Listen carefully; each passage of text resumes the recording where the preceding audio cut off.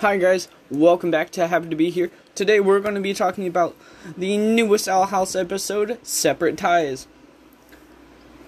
So, when we start off, we see Luce recording a video for her mom. And we learn that it's been 2 weeks in her world. Since she fought Bellows.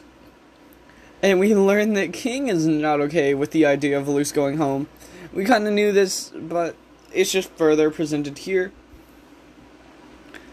And then we get into the episode's plot. The entire, idea of the plot. Luce goes bounty hunting. Luce goes and fights the shadow that we saw from the trailer, which is just this little dude. King tries to eat the little guy, and Luce is like, don't do it. Something of interest that I saw, though, she had Ida's staff, which was like, oh, what you doing? We don't see anything about this later on in the episode, so I'm just pointing out here, because I found it interesting. So, after Luce goes bounty hunting, we cut back to the Owl House, and we learn that everyone's kind of shaken by the idea of Lilith being there. And we finally get to see Lilith in her new outfit, which I really like. And then we learn that because Ida lost her magic, they've had to start doing bounty hunting and, whatever job they can do to get money. And we learn it's not paying well. And we learn that there's not much on the Boiling Isles that Luce can eat. So, Ida tries to get her favorites every, once in a while because she likes seeing Luce happy.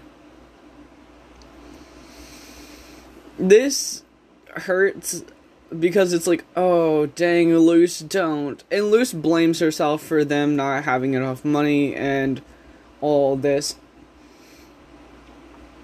So Luce takes a very high-paying job, and it's basically becoming a pirate. And we get to see Luce use her glyphs in a very interesting way. Like using a plant glyph to, catapult herself off of the ship and to get the barnacles off. Or using fire glyphs to speed up the boat, which I thought was really cool. But my favorite part of the glyphs is later on in the episode, which we're going to get to. So, Luce is on the boat, and everyone loves her. But then, somebody steals the money. So, if they completed the job, they were going to get money. But somebody stole it. We also learn from King stumbling upon this, wanting a cracker, that this ship that Luce is on belongs to the Emperor. Mr. Bellows himself.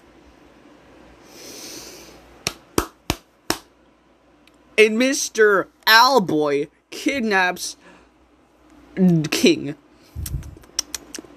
There's one rule, you don't touch King. How dare. So, Luce, chases down the thief who stole the money, and we find out it was Ida! Whoa! Ah! Ida confronts Luce, Luce confronts Ida, they yell, and then Owlboy shows up. And he's like, haha, what if I just throw you into the boiling, sea and watches you burn to death? And he was like, I don't have to do that. But I could throw this bird into the sea. And when he's talking about a bird, he's talking about King. And so he's basically like, bro, just go kill the thing in the cave. And your friend's safe. Alright. So Luce is like, I'll do this. And then we have the worst moment. It's not as bad as some of the others, but I still hate this. Luce basically blames herself for Ida almost dying, for Ida losing her magic, for Ida not having enough money, and basically everything bad that's going on in Ida's life. And then Luce just jumps backwards off of like, this ship into the abyss. Luz survives, thankfully. And then Ida's like, bro, you make my life better. Stop it, or I will slap you. Don't do. And so Ida's like, alright, there's gotta be a way for everyone to get out of this safely. And then Ida learns her first glyph from Luz, which is the light glyph, which I think's really cute, because that's how Luz learned her first glyph, was with the light glyph. So I think that's a really cool, like, tie back. And then Luz does a plant glyph in the shape of the monster that she was supposed to slay, tricking the Owlboy into giving King back. And through all this, Lilith feels bad and wants to gain Ida's trust again. So she's gonna make a spying potion. So she's gathering ingredients, and she goes off, and she has to get the honey from the fire bees. And she goes off, and she's trying to do this, and she's having a rough time. And Hootie's like, hey, Lulu, you need some help? And she's just like, you bird worm. And it was sad to see Hootie upset by this. And Lilith was just like, you don't understand what I have to go through. If I can't do this on my own, then what am I? And then Hootie comes back to save Lilith because Lilith couldn't do it. And my favorite part of this episode was Lilith going, ooh, and clapping her hands. It was so good. Then we get to see Hootie getting patched up for, from getting hurt by the bees. And Hootie has a nickname now, Hootsifer, and I like it. It's amazing.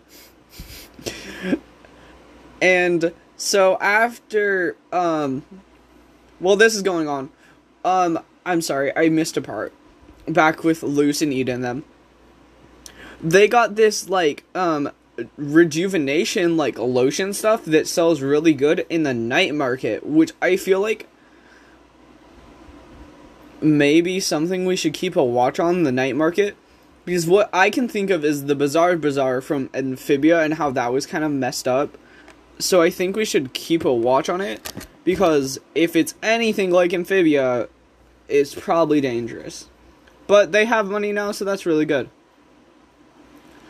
We also learned that the Boiling Isles has pizza, because after Lilith was patching up Hootie from getting hurt with some magical, like, medicine, Ida and King and Luz walk in, and Ida's like, I'm gonna order pizza, and then we can draw faces on Hootie, and Hootie's like, wait, no, and then another one of my favorite parts was Lilith saying, don't worry, Hootsifer, I'll protect you. It's cool to see Ida growing as a character and being, like, more trusting and accepting of help. We also learn the name of the Owlboy. Well, kind of. We know his role name. We don't really know his real name. I'm assuming it's not the Golden Guard. I feel like he has a normal name like Ida or Lilith. But we know his name. He's referred to as the Royal Guard. Golden Guard. So that's interesting. And from Lilith, we also learn that he is praised highly by the Emperor. And I'm assuming that's why he had the staff that's close to what Emperor Belus has. Like the mechanical type thing. And watching it in action in this episode is really worrying, because we see it has the same powers as Emperor Belus, because we watch him construct a sword from flesh out of the Boiling Isles. So that's a little worrisome. So we better keep an eye on the game, because things are probably going to get crazy. I hope you guys enjoyed this podcast. If you guys want, don't forget to check out my live streams or my YouTube. I've been doing On the live streams, I just play random games and have fun, and we do whatever. Sometimes the chat joins, and we just play around together. And then on YouTube, I've been doing SMP videos because I started an SMP, and our first member joined just a couple days ago. Humanoid figure, and we're just kind of vibing. Also, I found Axolotl.